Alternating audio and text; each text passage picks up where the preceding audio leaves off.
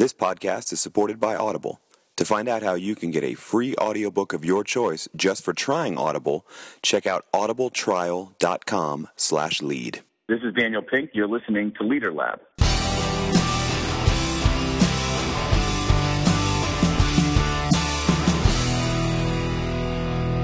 So who are you and what do you do? Well, I am Daniel Pink. I live here in Washington, D.C., and I'm a writer. I write books about work and business that I hope help people see their world a little more clearly and maybe learn one or two things to do their work a little bit better. And I should say you are the second person ever to make the second appearance on the podcast. We were super excited way back when you arrived on. Les McEwen, actually, who wrote Predictable Success and The Synergist. So, all right, well, I'm glad to be in that elite company.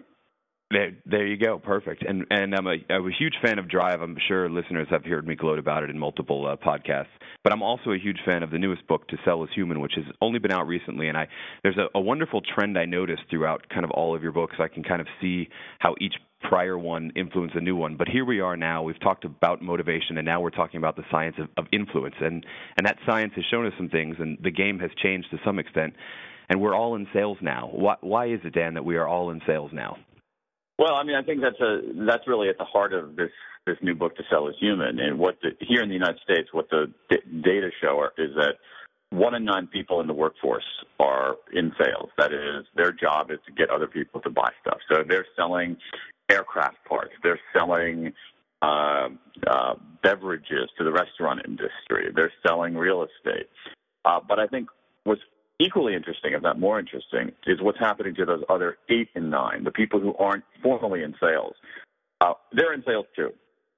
They're not making the cash register ring, but a lot of what they do on the job these days is about persuading, influencing, convincing other people to make an exchange, to give up something they have in exchange for what we have. So it's things like getting your teammates to come along on your project rather than another project. It is a boss trying to convince her employee to do things in a different way. It is a mom or a dad trying to get their teenage daughter to clean up their room. And we have data showing that people are spending about 40% of their time on the job in this thing that I call non-sales selling, which is selling where the cash register doesn't ring, but where there is an exchange, where there is this kind of selling process, although what's being exchanged is not denominated in dollars, it's denominated in time, effort, attention, commitment, energy, and so forth. Yes, and we at Leader Lab, we're trying to always find the new research on leadership, innovation, and strategy. And this is one that rung true to me when you think about one of the fundamental cores of leadership. One of the fundamental core attributes is the idea of influencing people, usually toward some level of change. And so I think leaders sort of already knew for a long time that they're in sales, in essence. Absolutely, and I think what's interesting, it's interesting because one of the ways that I sort of got at this question, because I came into the question with a hunch. I came into the process with a hunch that those 8 out of 9 were also in sales, and so one way to validate the hunch was I did some survey research, and we went onto the field and surveyed a pretty good sample of 7,000 adult full-time workers and one of the questions that we asked them was, what percentage of your time at work do you spend persuading people to give up something they have in exchange for what you have? And what we found is that the average percentage was 40%. So people, on average, were spending 40% of their time doing this. But what's interesting is that the way that was distributed was there are very few people who actually gave us 40. There were a lot of people who gave us around 15 and a lot of people who gave us around 75. And I think that those people around 75 were really the leaders in the organization because that's what they do. And if you go even anecdotally and ask people, how much time do you spend doing this? You routinely get answers of 70, 80, 90% because that's what it is at some level to lead. No, absolutely. I mean, I hate to kind of quote the John Maxwell maxim about leadership is influence, but there's a lot more to it than that. But one of the primary things is that. And in To Sell is Human, you talk about how we're all in sales, especially leaders, but you also talk in the very beginning about how the nature and the availability of information has really changed how people are influenced and how people are sold to. Talk a bit about how that information gap is closing and changing the natures of influence? Well, it's a big point, because when we think about sales, and I'm kind of, I'm talking. I like sort of embracing the word sales here, because I do think that we are selling, and sometimes to dress it up in other kinds of words, I think takes away from that. And we tend not to think very highly of selling. We think of it as sleazy and cheesy and slimy.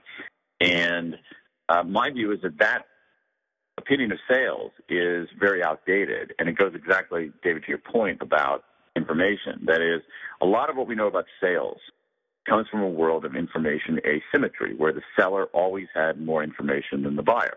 When the seller has more information than the buyer, the seller can rip you off. No question about it.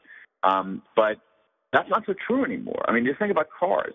20 years ago, if you went into a Chevy dealer, the Chevy dealer knew a lot more about cars than you ever could. Today, you go into a Chevy dealer, you can know as much as that dealer about cars, about that particular make and model. And so a world of information asymmetry, where the seller has a lot of more information than the buyer has to beware. But in a world of information parity, when buyers have lots of choices, ample information, and a way to talk back, it's seller beware. You can't take the low road. You can take the low road. You're not going to last on it for very long. You're going to get found out. And so selling in a world of buyer beware versus selling in a world of where we're now of seller beware are two entirely different enterprises. They're not just, a nuance of difference between the two. To me, I think they're fundamentally different undertakings. And so what I set out to do in this book is say, if this is right, or, if it's more right than wrong, how do you get better at selling and non-sales selling in a world where the rules have flipped upside down? Yeah, and I love it's a great point about especially when you began about how sales has kind of gotten a bad rap. I cut my teeth in sales, and now I work. My day job is as a professor, which is ironic because I feel like I'm selling every single day as to why this information. Of course you are. Yeah. So it is sales in that regard, and you laid out as this information asymmetry is gradually becoming more symmetrical, and as that nature of sales is changing, you laid out 3 very research-based attributes of how to sell in this sort of new world: attunement, buoyancy, and clarity. Can you talk a little bit about those 3 elements and how they contribute to a better sale? Well, yeah, these are the new ABCs as a kind of a hat tip to the old ABCs of A, B, C, A always be B, C closing, always be closing, that kind of steamroller approach, which is completely ineffective. Largely ineffective. Now, maybe not completely ineffective in all circumstances, but doesn't work very well. So the new ABCs are A, attunement, B, buoyancy, C, clarity. So attunement is perspective taking. Can you take someone else's perspective? And this is extraordinarily important for leaders.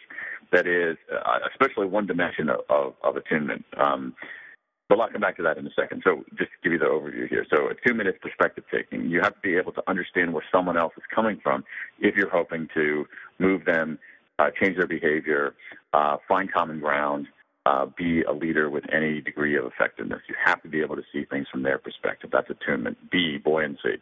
One of the things about sales, whether you're pitching ideas in a meeting or whether you're selling Winnebagos in Indiana, is that you face rejection all the time. One of the characters in this book, To Sell is Human, is a guy named Norman Hall, who is a fuller brush man selling fuller brushes in San Francisco. And he said the hardest part about being in sales is that every day you look out and you gaze into, this is his lovely phrase, an ocean of rejection. An ocean of rejection. So buoyancy is how you remain afloat on that ocean of rejection. And the science gives us some clues about what to do before an encounter, how to comport ourselves during an encounter.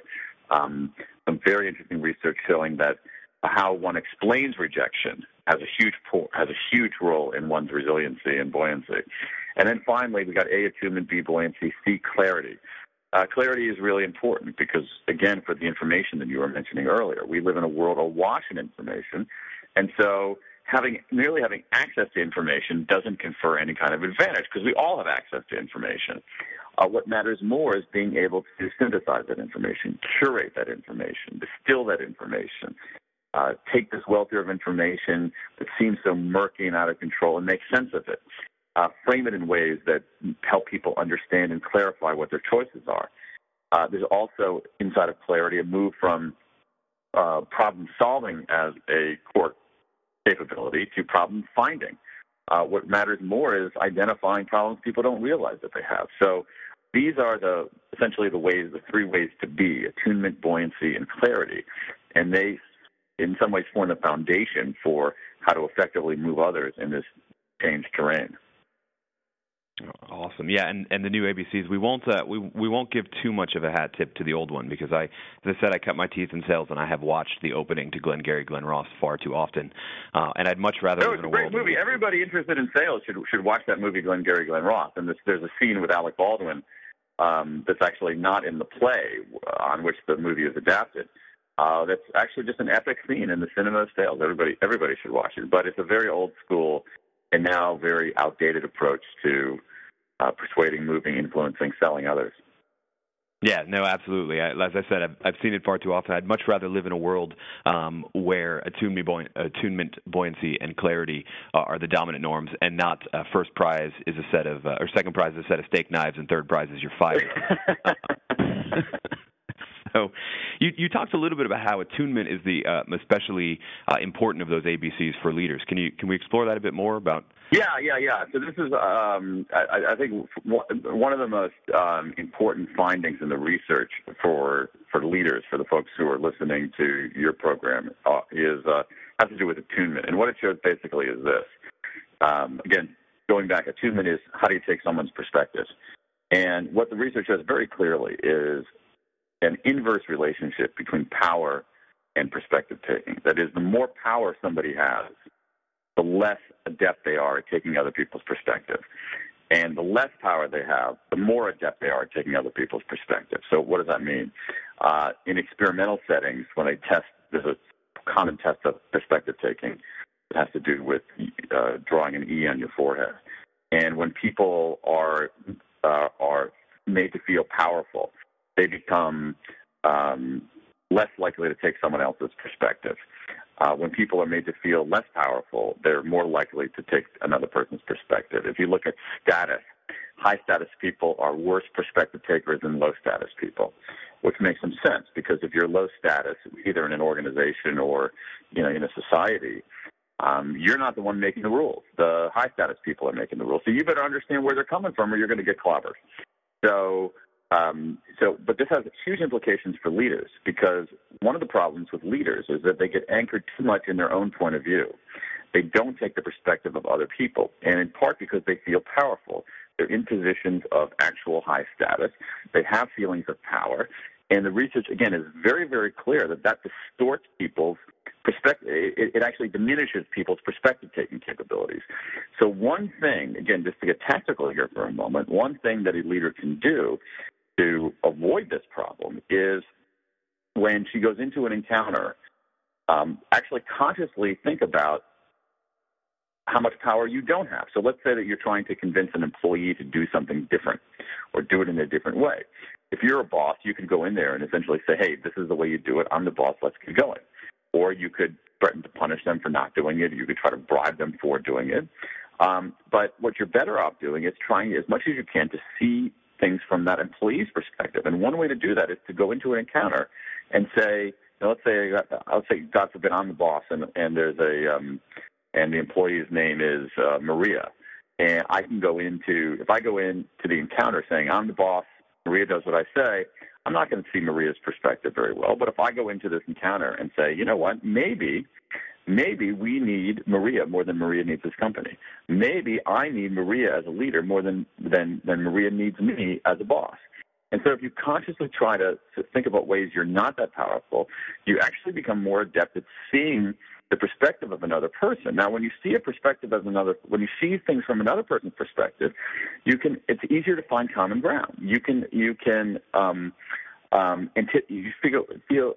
a sense of, okay, what are their interests? What are they looking for? And try to satisfy those. So for leaders who get anchored too much in their own perspective, in some ways, internally diminishing your feeling of power can actually enhance your effectiveness, because it enhances your perspective-taking skills. Yeah, and I love that reminder about how powerless we might be in a situation. It's sort of the modern updated version of memento mori. In ancient Rome, they used to say to the Caesars and the war heroes, remember you're mortal. Now it's sort of memento powerlessness, right? Remember when you walk into a situation. Right. Or remember that you're not as powerful as you might think you are, given your status. And that's not meant to diminish anybody. That's not meant to say, you're not valuable. What it's meant to do is kind of a reality check, but that reality check actually makes you more effective. So there are some kind of really interesting counterintuitive findings, and really interesting paradoxes. But the paradox here is that in some ways the best way to enhance your power is to reduce it. Yeah, no, it's counterintuitive, but when you think it through, it makes perfect sense. And when you unpack it, it actually makes sense. Absolutely. Yeah, and it's a sense making that I certainly need, because when I was reading the book, I was on an airplane reading the entire book. I had a 3-hour flight and read the whole thing the first time through on that flight, and I remember putting the book down and drawing an E on my forehead, and then was shocked. I drew it backwards. Really? I did. I felt awful. I drew it. I was like, okay, it makes perfect sense, and I looked back down at the book and went, no, wait, that was the wrong way. Wow. Fortunately, I only drew it with my finger. Yeah. Well, you have you can just get an erase. I wouldn't use a permanent marker, but erasable markers work fine. Yeah, perfect. Now, I want to talk about something that I'm particularly sort of have a fellow morbid interest in. I've been following your work personally since Free Agent Nation, but Whole New Mind was my first exposure. Then went back to Free Agent Nation, and I see this common thread throughout where you see sort of the influence of Free Agent on Whole New Mind, you see the influence of Whole New Mind on Drive, even of Drive on To Sell Is Human. But one thing I've been waiting for, knowing you and knowing your work, one thing I've been waiting to find its way into a book is emotionally intelligent signage. I know we talked about it the last time you were here. And you finally got it included, particularly with a really intriguing study in regards to emotionally intelligent signage in hospitals. Tell me a bit about that. Yeah. Well, emotionally intelligent signage, for the 99.9% of your listeners who have no idea what we're talking about, is a sort of an idea that I had a few years ago. I tend to be really interested in signs for whatever peculiar reasons. And signs typically have a certain function. They set out the rules. They also provide wayfinding. But let's think about signs setting out rules. And I always thought that signs were not emotionally intelligent enough. That signs, if you had signs that actually either encouraged empathy on the part of the viewers or actually displayed empathy with the people who are viewing them, it could actually change people's behavior and change the experience of being in a space. And I got to this idea when my family and I live in Washington, D.C., my family and I went to New York, and we went to a museum. And, I got 3 kids, and we go to the museum, and we don't have a lot of time. And, we're there for like 20 minutes, and suddenly everybody's hungry. And so we have to take a stop. We have to stop and go to the cafeteria. So wasting precious minutes that we don't have because everybody's freaking hungry. And I got up there, and there's this huge line in the cafeteria. And I'm thinking, oh, man, we're going to totally waste the day. And sitting there, that I noticed when I looked around was a sign that said, don't worry, this line moves really fast. And it turned out that the way that the line was configured, the way the restaurant and this museum was configured, the line was misleadingly long. It actually did move really fast. But that sign basically displayed empathy with me. It said, I understand where you're coming from. I understand you're frustrated to be in this line, but don't worry, it's not going to be as bad as you think. And it changed my experience of being in that space. So ever since then, I've been collecting examples of emotionally intelligent signage. That is, signage that has a role in actually persuading us by tapping, in many ways, the better angel of our natures. So on to the study of hospitals. So the study was done by David Hoffman at UNC, University of North Carolina, and then also by Adam Grant, who's now at Wharton School at Penn.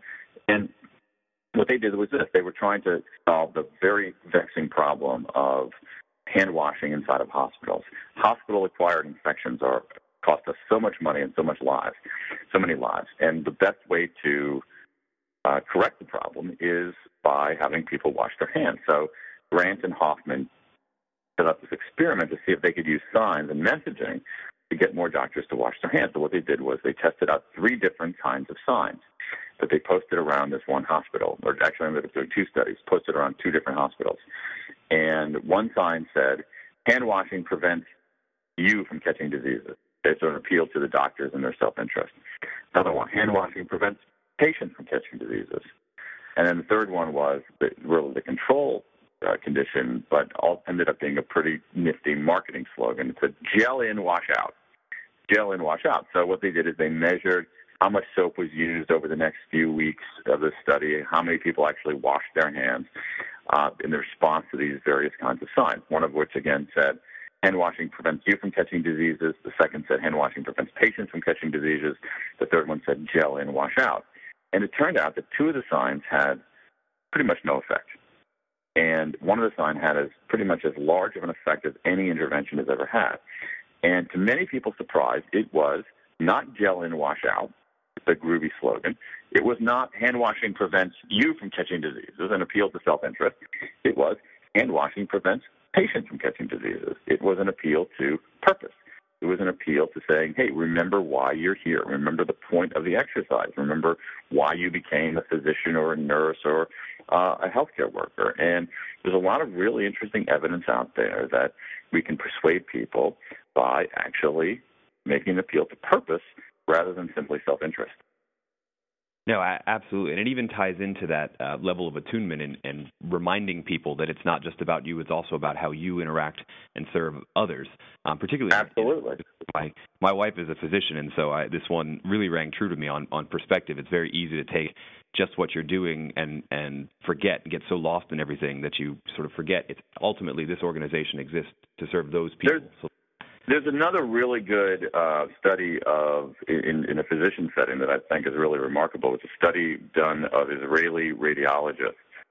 And essentially what they did is they gave radiologists the computer image of whatever, a scan of a potentially broken bone or internal organ or whatever.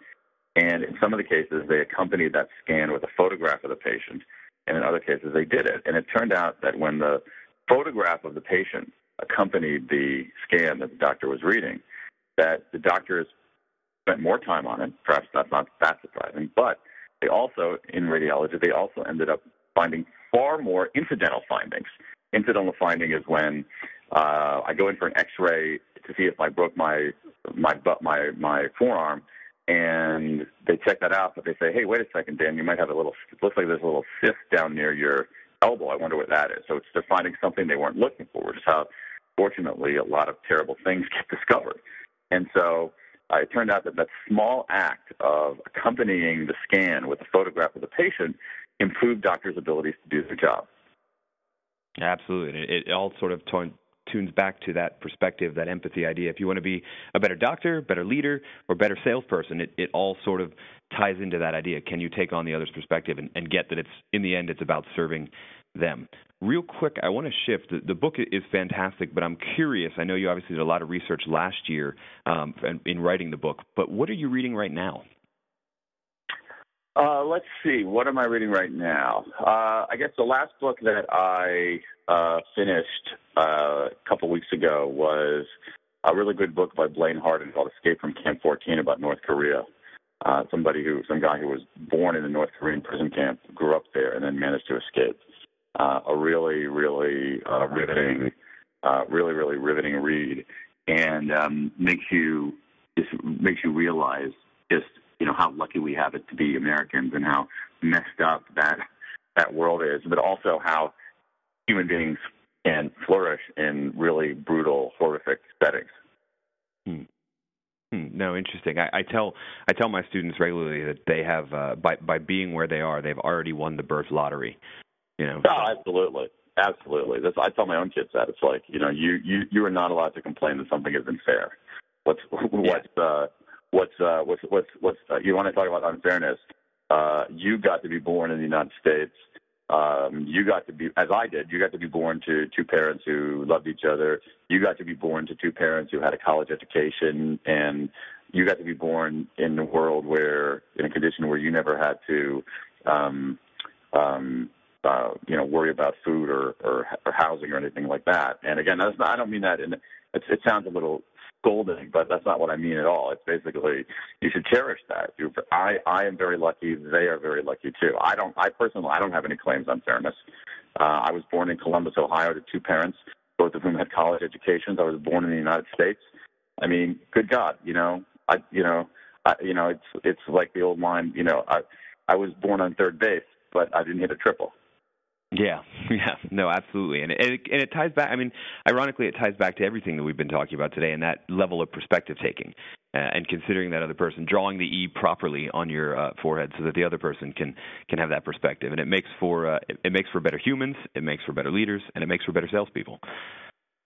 Well, I want to encourage our readers to check out To Sell Is Human. It is the next in Dan Pink's ever-expanding library of awesome books that that use research-based principles to provide some counterintuitive insights, some surprising truths, this time about moving others.